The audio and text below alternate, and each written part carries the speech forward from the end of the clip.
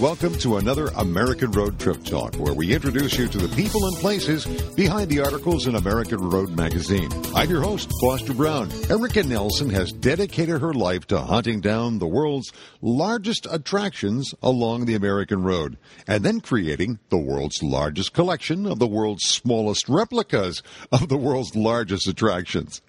Erika is an artist and regular columnist who journals where the trophy finds are in the Think Big column of each American Road magazine. In the spring 2013 issue, the world's largest pirate kidnapped her attention outside of Treasure Island, Florida. Erika not only tells us how this unique landmark captured her attention, but she also gives us a great reason for taking a second look at all those colossal monuments across America and at their communities. This podcast is brought to you by Springfield, Illinois, where history comes alive every day. It's interactive time travel fun for the entire family. For more about great getaway packages, call 800-545-7300 or go to visitspringfieldillinois.com. Illinois, mile after magnificent mile. Well, we have finally caught up with her on the road, and that's a great place to find somebody who wants to be on the American Road Trip Talk. That's Erika Nelson, who is a regular contributor to the American Road magazine with a column is called Think Big, and she operates the world's largest things incorporated. Erika, welcome once again to American Road Trip Talk. Well, always good to be on here. Erika, I noticed this last time that your article is about pirates. It fits in with the theme. And tell us a little bit about the largest pirate on the American Road. Well, that will be found in Treasure Island, south of Tampa. And it's a relatively new community, but with an old pirate history. And the world's largest pirate has been a feature there since the late 50s, but is now centered in one of their park areas that's a favorite for gatherings and picnics and open-air market. Now, when you do your research, how did you come to find this particular image? Well, I travel with an atlas with circles of world's largest things. So whenever I'm talking to somebody about what I do, they usually volunteer some more information of, oh, hey, have you seen the giant clam in Pismo? Or, hey, you know there's a giant pirate over in Treasure Island. I love it. The circles just keep on getting added to the map, and anytime I'm in the vicinity of one of those new circles, I stop and check it out. Erika Nelson, by the way, is our guest here. She's an artist herself who has been operating the collection called the world's largest collection of the smallest replica of the world's largest things. And you're talking about an atlas in which you circled all of these things along the American Road that you find as you're going out there. And this particular pirate is interesting. Once was atop a Buccaneer Motel, which is in Tampa, very near there, before it came to rest in this park. And you mentioned that you have an atlas that is circled with all these different places. Is there kind of like a Guinness Book of World Record for American Road's largest things? Yes, it very much could be. And that's really sort of how the list started, the list of big things from all over, because it was something I was always interested in, but I couldn't find that sort of big compilation of where all of them are. So I just started it myself. I love it. So you are the Guinness Book itself, the world's largest things. So I understand you're on the road right now, and you are hunting down another largest thing. I'm actually going to help a community develop a world's largest thing. Oh. The town of Muskota, Kansas, is home to Joe Tinker from the famous Tinker to Evers to Chance double play. Oh, yes. And a couple of years ago, there's a group of rural leaders who met in that town. They were trying to figure out what they could do to reinvigorate themselves and bring more people into town. And one of our group said, hey, you know, that defunct water tower is pretty round. What would happen if you turn that into the world's largest baseball? Aha. So they did. I love it.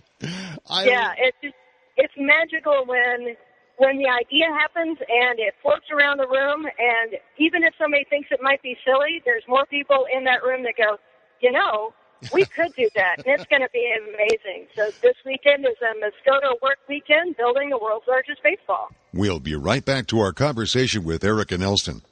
The Great Heritage Tractor Adventure is taking place again this year between June the 7th and 10th in the rich Illinois farmland just outside of Chicago.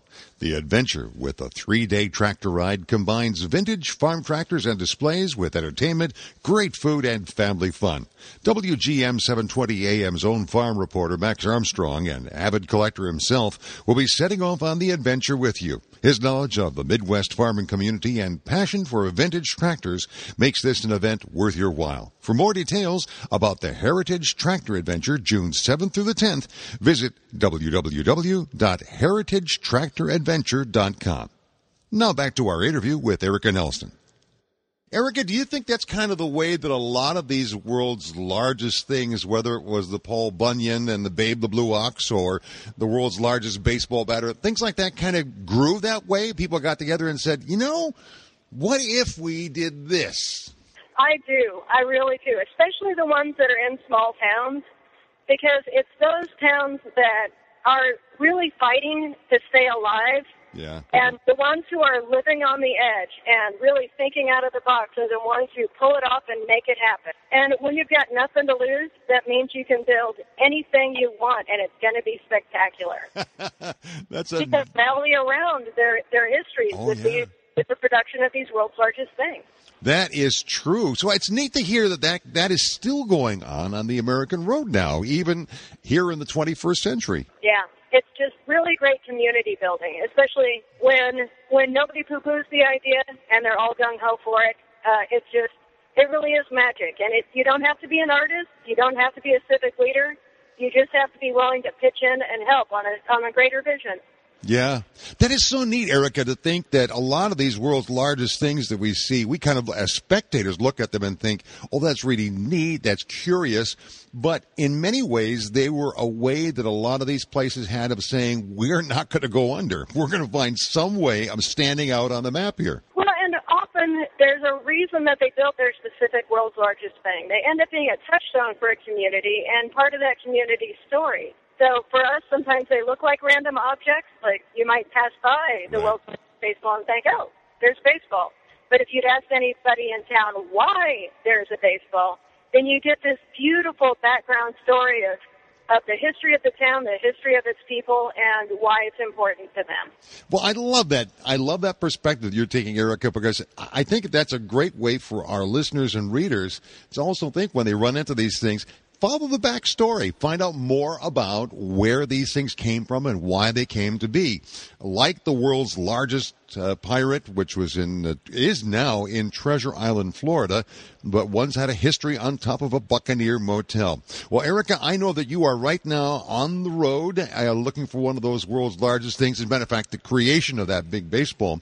So I'm going to let you go and drive safely. We look forward to many more stories from the American road of the world's largest things. Well, thank you, Foster Brown. Always a pleasure talking to you about the big things that I love. I love it. Thank you so much, Erika. How would you like to experience the authentic South? Visit the West Tennessee Delta Heritage Center in Brownsville, Tennessee, home of blues, cotton, and the scenic Hatchie River. Enjoy traditional blues music during the Exit 56 Blues Festival in May, or tour the childhood school of Tina Turner. That's just a sample of what awaits you. Go to westtennesseeheritage.com for more information. Thanks for listening to our podcast, and subscribe to our regular podcast interviews through iTunes or your favorite podcast application. Visit us at AmericanRoadMagazine.com for more information about the magazine, trip itineraries, suggestions, fun contests, and a whole lot more. Until we meet again on the American Road, this is Foster Brown reminding you that the joy is in the journey.